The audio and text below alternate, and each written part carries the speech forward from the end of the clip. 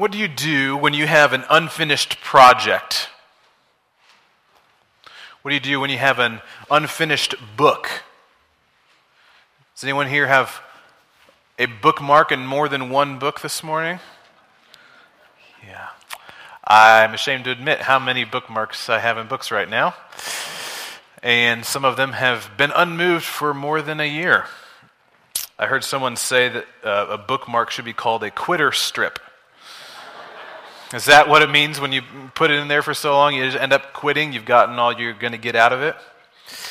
I read in a book recently that you should take the number 100 and subtract your age from that, and that's how many pages you should give a book to decide whether or not you're going to keep reading it. So for me, take 33. A book has 67 pages to convince me I should keep reading it. For some of you, that's 80. For some of you, that's 40 or maybe even 30. There's wisdom in that. Some books don't need to be finished. Especially with all the other good books out there, you might want to use your time wisely. And I've taken that advice, and I've ended up not finishing more books than I would have otherwise, because for the longest time, my tendency has been to try to finish every book that I start. Maybe you're not into books, though, or maybe you just don't get to them as much as you think you would like to. But maybe it's true of other projects. How many unfinished projects do you have at home right now? Lots. And you might think of your honey-do list, but it could be other things. The backed-up scrapbooks that you want to get to, or that storage room that needs to be cleaned out for years, or this one or two boxes you still haven't opened since the last time you moved. What do you do when you have an unfinished project like that? My tendency with my projects is to get to a place where it's functional, and then I kind of start to lose interest. And I start thinking of other things that need attention. Maybe it's because there are other things that need to be functional. I got to get the water heater working before I can finish painting the trim. So it could be a priority. Maybe that's just what I'm telling myself some of the times. This is more important. But it could just be that I'm distracted. I've been working on this one for so long that I just want to do something different now. What do? Maybe you, like me, sometimes you force it. Whether it's a book and you just force yourself to finish it, or a project, you pull an all-nighter just to finish something. Even if it's maybe not the most important thing, you just want it done. What happens when we force things like that? We normally end up with worse problems than we started with, right? What do you do with an unfinished project? Do you force it? Do you get distracted? Or do you just settle for functional? What do you do with areas of your life that are unfinished?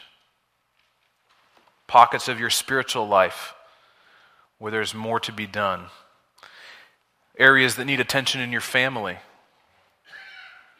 in the church, in the world at large. What do you do with these unfinished things? So we look again at the book of Isaiah in chapter 52 this morning. Understand the history of the people of Israel. I think they're asking some of the same questions of themselves, or at least God is asking them. We've been looking at previous chapters and looking at both of the kingdoms, the northern kingdom and the southern kingdom of Israel, Judah and the south, and how they both sinned, failed their covenants. They've had consequences and judgments for that. Isaiah wrote in the time period of 700 BC, 700 years before Christ was born. And some of the things he wrote about and the prophecies started to happen in his time frame. But things were still to come. There's still more judgments and then more blessings to come after that. 100 years after Isaiah wrote the prophecies, Judah, the two southern tribes that were left, they were finally defeated. And they were taken into captivity all the way to Babylon. And by God's grace, through various circumstances, over the next 150 years, they started to come back and repopulate the land. The remnant has returned. Isaiah prophesied about that in chapter 10. We looked at that. Our text this morning, chapter 52, it was written in 700 BC, but it was written for the people that would be back in the land in 500 and 400 BC. And this is the beginning of the message that he has for them. Looking for my clicker. There it is. The beginning of the message is that God's redemption will be complete. They're in the land, and God is saying there is a complete redemption coming. Read with me in verse 1. Awake, awake, put on your strength, O Zion, put on your beautiful garments, O Jerusalem, O holy city. For there shall no more come into you the uncircumcised and the unclean. Shake yourself from the dust and arise. Be seated, O Jerusalem. Loose the bonds from your neck, O captive daughter of Zion. For thus says the Lord, you were sold for nothing, and you shall be redeemed without money. First words here, awake, awake. There has been this darkness with the judgments and the captivity, but now there's this new dawn. Jerusalem, Zion, has been rebuilt. They are no longer captives. They're told to loose the bonds from their neck. They had been sold into captivity, but now they are redeemed. It's as if Judah is experiencing a second exodus, like the exodus from Egypt that they know of in their history. But this one is not yet complete. The Jews in the remnant that have come back, they have their land back. They have Jerusalem back. They even have their temple back. But they don't have their kingdom back. And they might be wondering, is this what God meant? Is this one of God's unfinished projects? Do we need to do something about this? When the people of Israel were delivered out of Egypt 1,000 years before, they were taken out of Egypt. They wandered in the desert for 40 years, and then they were in the land. And then after they had a period of the judges, within 400 years, they had the kingdom. They had a king on the throne. There was the kingdom of Israel. And now these Jews are coming back from the captivity in this second type of exodus. They're dwelling in the land almost immediately. But then there's this period of almost 400 years where God is silent. God doesn't say anything to his people. And then we get to the time of Jesus. We already read about that and sang about that this morning when Jesus is coming into Jerusalem almost 450 years later. And the people are still wondering, when is this kingdom going to be established? We're here. We have all the pieces. When is it all going to be put together? When is this going to be complete? They're still looking for the rest of that exodus. And they are free. They're not captives like they were in Egypt or in Babylon. They're not slaves, but they still belong to another kingdom. They don't have their own kingdom. When they were taken into captivity, they were under the Babylonians. That quickly became the Persians. The Persians took them over, and then the Greeks. And then in the time of Jesus, the Jews are living under the rule of Rome. When will they have their own kingdom? They heard about the Exodus. They heard about the throne of the mighty King David. And they're still itching for that. But God, speaking to this remnant in the land, is speaking of the fact that they've come back. He's beginning to tell them, this is not done yet. It's not complete. It's not just going to be like another Exodus. It's actually going to be different. First, we see this here in verse 6. God says in verse 6, therefore my people shall know my name. Therefore in that day they shall know that it is I who speak. Here I am. There's more to come. My people shall know my name. That's future tense. But it's more than that. See, in the first Exodus, when God came to deliver his people, he met Moses first on the top of the mountain in the burning bush. And he communicated to Moses. And then Moses was the one that went and spoke to the people. He had a mediator that he spoke to the people. God says here in this Exodus, there's a point in time when it will be I who speak to you. He spoke to Moses, and Moses asked him what his name is, and God said, I am who I am. And then Moses went and told the people that. But God says here in this second Exodus, this redemption that is still to come, I will speak to you, and he will say, here I am. His people will see him. He will dwell with his people again. the remnant, it's back in Jerusalem. They have the temple back, but God's presence is not yet there. I Am is not back speaking to them. It's not yet done. Look at me with verse 7. We already quoted this, sang this morning, very familiar to us. How beautiful upon the mountains are the feet of him who bring good news.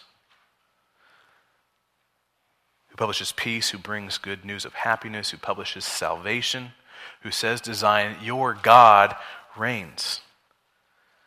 There's a ring of truth to that. It was good news that they were no longer in Babylon. They were back in Jerusalem. But there was more to come. It wasn't just that there was going to be a kingdom. There's actually going to be a place where the person on the throne was God himself. Not just another king of Israel, but God himself. This is echoed down in verse 8. The last phrase there, for eye to eye they see the return of the Lord to Zion. God is not just announcing in this verse their geographical or their political deliverance out of Babylon or Persia. He's announcing that he will return to Zion. And further, God gives this picture that this will be a spiritual exodus, a spiritual deliverance. It's not just that it's not complete yet, it's going to be very different than the first one. Look with me at verse 11. It says, depart, go out from there. Touch no unclean thing. Go out from the midst of her. Purify yourselves, you who bear the vessels of the Lord. So in the same way that Israel departed Egypt, and they've departed Babylon and come back, God says there's still a departing that needs to be happening. And it's a spiritual exodus, and he describes that with an interesting phrase here in this verse. The end of verse 11, he says, you who bear the vessels of the Lord. In Old Testament Israel, they had their system of law and their system of worship and sacrifices. And in the temple, they would use these different vessels for worship and sacrifice. And when Judah was captured and taken to captivity in Babylon, all of the vessels got taken out of the temple. They were taken to Babylon. But when the people started to come back, King Cyrus sent all those back. They brought those vessels back with them. But that's not exactly what he's talking about, because when the laws were set up to use those vessels, back at the first Exodus, when they were wandering in the desert, they were using those vessels in the tabernacle. The tabernacle was mobile. They would go from place to place. And the only people that were allowed to carry those vessels were the tribe of Levi. But God is saying here in this Exodus, in this deliverance, you, his entire people, will be the ones bearing the vessels. Not just the tribe of Levi. They will all now have the privileges and the responsibilities of priesthood, that they stand before God directly. This is something that's described at the end of time in Revelation chapter 5. Verse 10, it says, you have made them a kingdom and priests to our God, and they shall reign on the earth. All of God's people will have the position of a priest before God with the responsibilities that entails. So there's something very different happening in this redemption. God is saying, you might be back in the land, but you're not yet fully redeemed. You might have the vessels, and you have the temple, and you have the priests even, but you don't have the true sacrifice that you need so that you can worship me in spirit and in truth. That is still coming. One other thing that God reminds Israel of, to tell them, this is not yet complete. This is going to be a different type of deliverance. He tells them it's not just for Israel. Verse 10, the Lord has bared his holy arm before the eyes of all the nations, and all the ends of the earth shall see the salvation of our God. His arm, his power to save, is for the eyes of everyone. His salvation is for all the ends of the earth. In the first Exodus and in the remnant that's come back, Israel's in the land, but what does that do for the rest of the world? That's not the full scope of what God has planned. So God is challenging them. He's saying to them, you might see this as an unfinished project, But don't settle. Don't settle for just what's functional. Don't settle for just the piece of land. Just the first fruits. This is only to whet your appetite. You ever settle for an appetizer? A lot of restaurants nowadays offer appetizer platters or appetizers that are big enough to be an actual meal.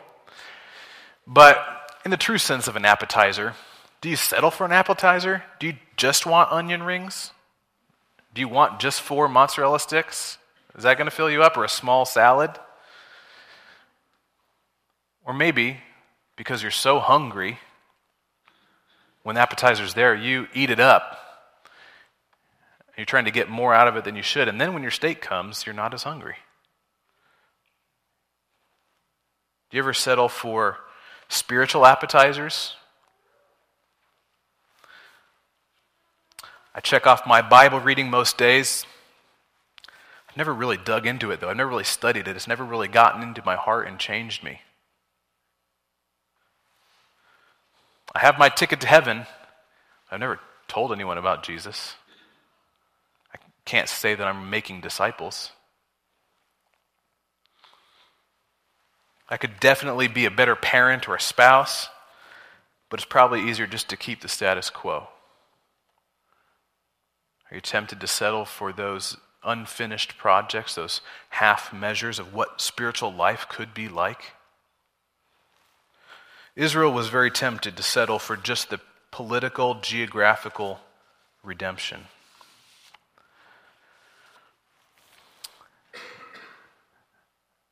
They were thinking of the original Exodus, the original kingdom, and they were looking for just that last piece of the puzzle. Who was going to be the guy that would come and finish this project and be our king again? So God tells them, it's not complete, it's not done yet. You might like what you see, but there is more to come. This is only a shadow. And he tells them, the real surprise is, the king you think you need is going to be very different than what you expect. They had this picture of Moses, the heroic leader out of the Exodus, and David on the mighty throne. And they're just, who's the next guy? Who's going to come and set things right to complete this redemption? Who's this Redeemer King going to be? And the rest of chapter 52 on into chapter 53 tells us who this Redeemer will be. How he's going to provide not just geographical and political redemption and exodus for Israel, but spiritual for all people. And to bring about this full promise, God tells them the Redeemer will suffer. God's Redeemer will suffer. Verse 13 is the beginning of a song. It's a song that flows through the rest of chapter and into chapter 53 through chapter 53. And it's one of 4 songs in this area of Isaiah, starting in chapter 42. There are 4 songs called the servant songs. Who is going to bring about these things? God's servant. And these songs paint a picture of what that servant is going to be like, who he's going to be, what he's going to do. And the title throws the reader probably right away, especially in Israel. They're expecting a king, but right away he's called a servant. These are the servant songs. The first verse, behold my servant. King, servant, not normally the same people. But it doesn't mean that this servant will not be kingly. This verse 13, read with me. My servant shall act wisely. He shall be high and lifted up. He shall be exalted. This is king language. It's servant, but it's using king language. This is the language from Isaiah 6. God on his throne. The servant will be a king, as mysterious as that is at the beginning. On a whole other level, it's going to be God himself. This is the picture of God on the throne. I think we can imagine maybe the readers of Isaiah, the ones in the remnant, or maybe the ones even more at the time of Jesus, as he's coming into Jerusalem, reading this and getting to this verse, and maybe even stopping here. There's a kingdom coming. There's going to be a king. Who is he? Where is he? When is he coming? One of my favorite songwriters, Andrew Peterson, imagines this in his song, So Long Moses. He writes these words. He says, "Hail, King David, shepherd from Bethlehem. He set the temple of God in mighty Jerusalem. He was a king on a throne, full of power with a sword in his fist. Has there ever been a king like this, full of wisdom, full of strength? The hearts of the people are his. Hear, O Israel, was ever there a king like this?" And then later, "Hello, prophets. The kingdom is broken now. The people of God have been scattered abroad. So speak, Isaiah, prophet of Judah." That's who we're listening to. "Can you tell of the one who's going to come? Will he be a king on a throne, full of power, with a sword in his fist? Prophet, tell us, will there be another king like this, full of wisdom, full of strength? The hearts of the people are his. Prophet, tell us, will there be another king like this?" Unfortunately, it seems that most of the people of Israel did not keep reading after this verse, or keep listening, or maybe they chose to ignore. If you remember a couple weeks ago, we talked about they didn't have the full perspective of history that we have. They just passed through this judgment and they're looking ahead at the kingdom that's coming. But we, with history playing out and understanding the New Testament, we see the remnant that return and the kingdom are actually very far apart. They're separated by many, many years. And we see from a scripture that in between those, there's the suffering servant. They didn't have this full perspective and everything that we get to have, but they couldn't have claimed ignorance about this suffering servant. It's right here. It was here for 700 years. The song that I quoted to you, it goes on to summarize the rest of chapter 53. We're going to look at that in more depth Friday night, our Good Friday communion service. I encourage you to be here to meditate on the truths of this most focal, most quoted Old Testament chapter. And it summarizes this. The people ask the prophet Isaiah, what is our king going to be like? And his answer is, he'll bear no beauty or glory, rejected, despised. A man of such sorrow will cover our eyes. He'll take up our sickness and carry our tears. For his people he will be pierced. He'll be crushed for our evils, our punishment feel, and by his wounds we will be healed. That's Isaiah 53. Our chapter 52 just begins to introduce this idea at the beginning of the song of the suffering servant. In verse 14, we read, "Many were astonished at you. His appearance was so marred beyond human semblance, and his form beyond that of the children of mankind." The Jews who were waving palms and quoting Psalm 118 on Palm Sunday, they wanted a king on a throne. They saw this Jesus, they thought it could be him. I think they thought too, maybe we can give him a little nudge. Maybe we can force this. If we start the kingly proceedings, we praise him as our king, we act like he is our king, maybe the exodus from Rome will come. But as that week went on, and as Jesus went like a lamb to the slaughter, they were astonished. He became one from whom men hide their faces. And this speaks negatively of the people of Jerusalem, of their hearts. He wasn't becoming the king that they wanted. And as we've already commented this morning, as you probably already know, many who shouted his praise days later shouted, "Crucify him." They couldn't stomach someone who appeared so weak when they needed a strong king. They had no patience, no sympathy for someone who didn't usher in the political redemption that they expected and they demanded. So God is telling them here in our text, hundreds of years before, you might see this as an unfinished project, but don't force the king issue. The king will come, but not when and how you think. He has to be a suffering servant first.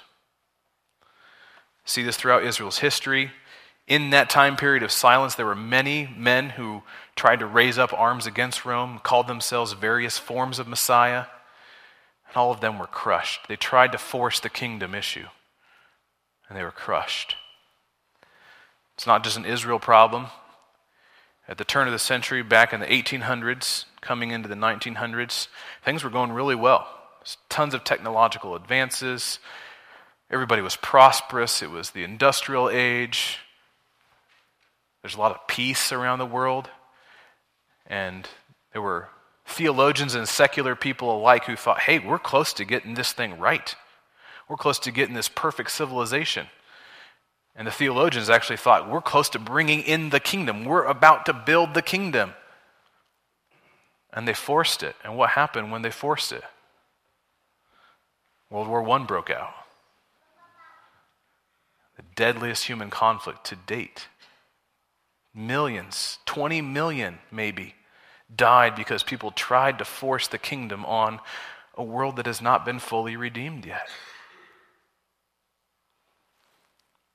We might be tempted to force things, force change in the world that can only come from the suffering servant bringing about full redemption.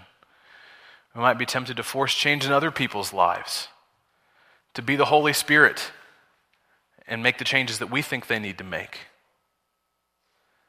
Might force change in our own lives, trying to tack on what we think we need to look like to be right with God, instead of what the suffering servant will bring as he redeems us.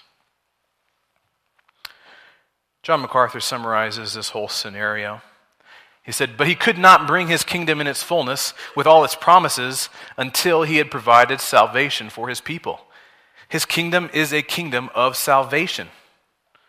People in his kingdom are people who have been saved from their sins. There can't be a kingdom for Israel or anybody else until sin has been paid for. They couldn't be delivered from their enemies. They couldn't be delivered from their circumstances. They couldn't be delivered from their suffering until they had been delivered from their sin. And that was why he had to die and rise again. And that's the gospel. Summarized in Mark 10:45. Even the Son of Man did not come to be served, but to serve. He didn't come to be a king right away, but to serve and give his life as a ransom for many. This is the missing part of the redemption project. This is what is incomplete. Maybe you were wondering, we were reading earlier, the verses from Psalm 118, the same verses that the people of Jerusalem quoted as Jesus was entering in triumphantly. Maybe you're thinking, can we say these same things? Is this the right thing to say? I mean, we know that they probably were the same ones that shouted, crucify him. Should we be copying them? Yes. Those praises are for Jesus. But make sure you have the right Jesus. Not a Jesus of your own making. What you want Jesus to be for you. Make sure you get Jesus right. He is, first of all, the suffering servant. He's not just suffering for the sake of suffering. He's not just a tragic martyr or using his suffering as a moral object lesson. He's not Mahatma Gandhi, whose suffering was a political protest, or that Vietnamese monk, his name is Quang Duc, that famous picture from the Vietnam era, him immolating himself in protest of the South Vietnamese government. This is not Nelson Mandela, whose imprisonment was used to garner pity for his cause. Suffering of this servant was far more purposeful, far more intentional, and served us far more than anything else. This suffering was for atonement, for the wrath of God against sin to be absorbed. There are many things that we could say about this. We can't get into chapter 53. We'll do that more Friday. We still can't move on too quickly from this. I want to ask you, Have you contemplated what it means that the servant suffered to the point that it was said he was marred beyond human semblance? That when people saw him, they were astonished.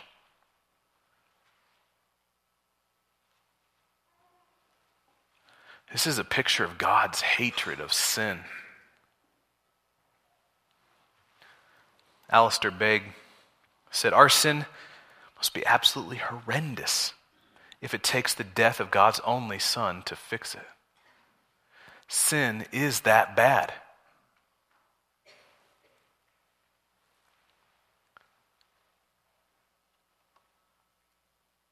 Albert Mohler, a seminary president, I was listening to him talk about an experience he had when he went to the theater to watch The Passion of the Christ many years ago when it came out. And he talked about this idea of fully grasping this suffering and what our response should be to it. And he first of all noted the fact that this movie, a mostly historically accurate depiction of what a crucifixion would look like, had an R rating. Crucifixion is violent. It's graphic. And maybe you had the same experience he had as you watched in the theater or at home. He said there were times when he could not keep watching. He had to turn away. And there's a reality and a sense here of this astonishment and turning away is a natural thing because of how horrific it is. But he also noted that as he was turning away, he observed others whose eyes were still on the screen, but it seemed like their hearts were turned away from the truth that was there. Because they were watching this, and they were eating popcorn. When you look at the cross, can you see the weight that sin has and God's wrath against sin and eat popcorn? Is your heart turned away from the reality of what is on display there? Or do you fully understand it so that you actually physically, your eyes have to turn away because it is a horrible thing? And not just sin and judgment in general. We should see when we look at the cross, we should see how horrific our sin is. When we see Christ dying on the cross, we should understand how much God hates every one of my sins. Quote a little bit from Isaiah 53 here, verse 5. He was pierced for our transgressions. He was crushed for our iniquities. Verse 6. The Lord laid on him the iniquity of us all. Do you grasp that? I want to ask you first, do you grasp that's who Jesus is? That he hates sin that much? But that also he took that sin on himself.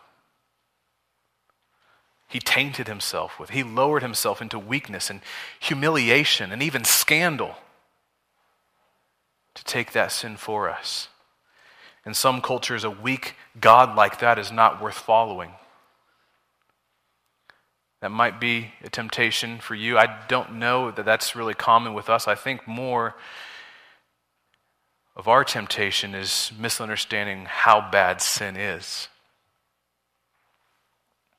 Do you understand this picture of sin that the only way it can be forgiven is through the shedding of blood? Our culture doesn't like to think of having to be forgiven. There's a recent politician, you might figure out who he is.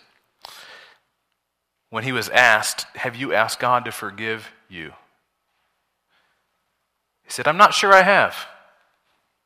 I just go on and try to do a better job from there. I don't think so. I think if I do something wrong, I just try to make it right. I don't bring God into that picture. I don't. I think in terms of let's get on and make it right.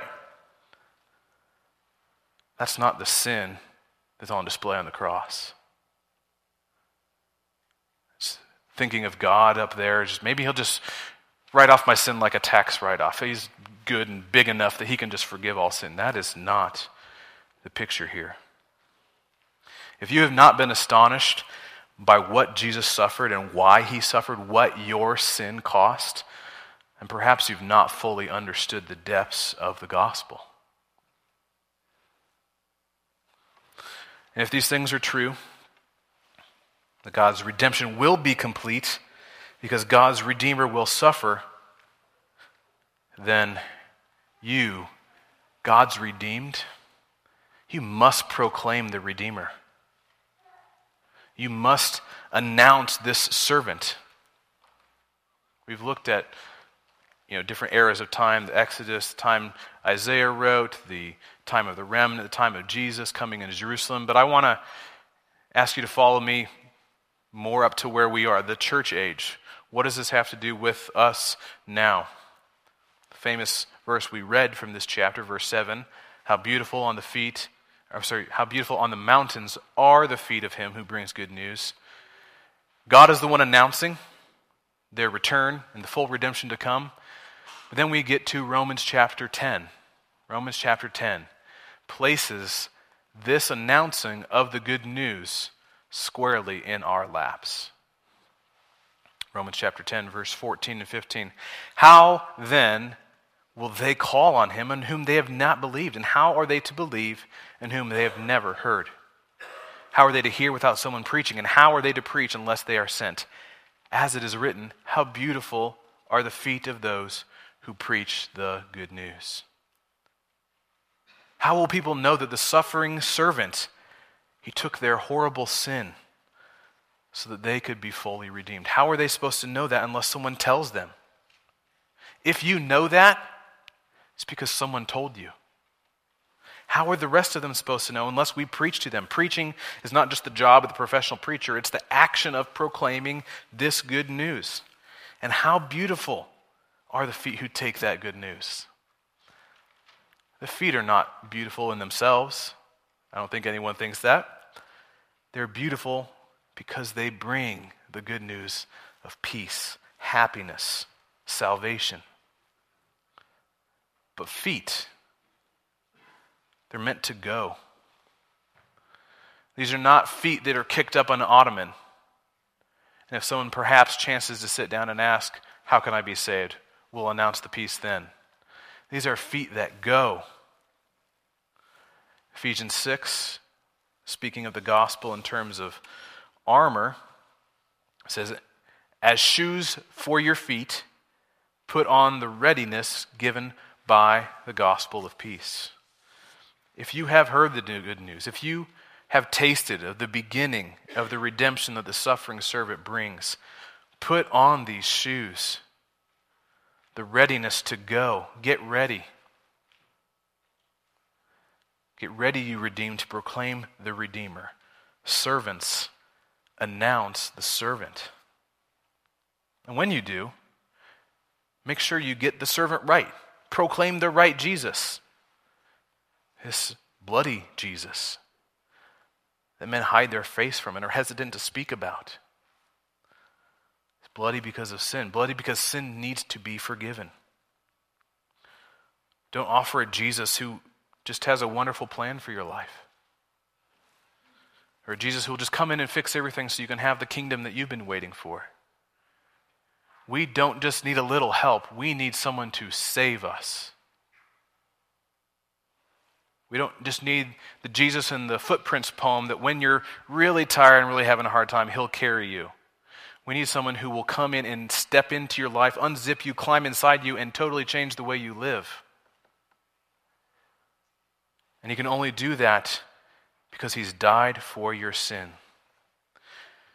We need to proclaim the Jesus who says that you can't do anything to make it right yourself. You cannot make yourself better. We need the Jesus who says that your sin is so bad that he had to die. And the only thing that you can do is repent in humility and faith. servants. Announce this servant. He is worthy to be proclaimed. And get ready for this good news to take you where you never thought you would go. Maybe that's your neighbor next door, or the other house on the block that you've never spoken to anyone there, or that really difficult person at work or in your family. Or maybe it's somewhere on the entirely other side of the world, to people who have never heard this good news. That's where these feet should take us, because that's where this good news needs to go. And close with Philippians chapter 2. Philippians chapter 2 speaks of the humility of the suffering servant. He humbled himself by becoming obedient to the point of death, even death on a cross. Therefore, God has highly exalted him and bestowed on him the name that is above every name, so that at the name of Jesus every knee will bow in heaven and on earth and under the earth, and every tongue confess that Jesus Christ is Lord, to the glory of God the Father. Every knee will bow, every tongue will confess. We know the good news so that they can come and do that now. They can worship him rightly now. How can we not? Let's pray. God, you are worthy to be proclaimed. You are worthy to be announced. And by better lips than ours. But you want our feet to go. And we pray that you would work in our hearts so that we would say, Lord, here I am, send me. God, I pray that if there is somewhere you want me to go, that I would be obedient to go. My feet would take me, whether that's here, across the street, or somewhere else entirely. God, may many hear of this suffering servant and believe and be redeemed. How beautiful is the good news, and how beautiful are the feet of those who take it. God, we praise you in Jesus' name. Amen.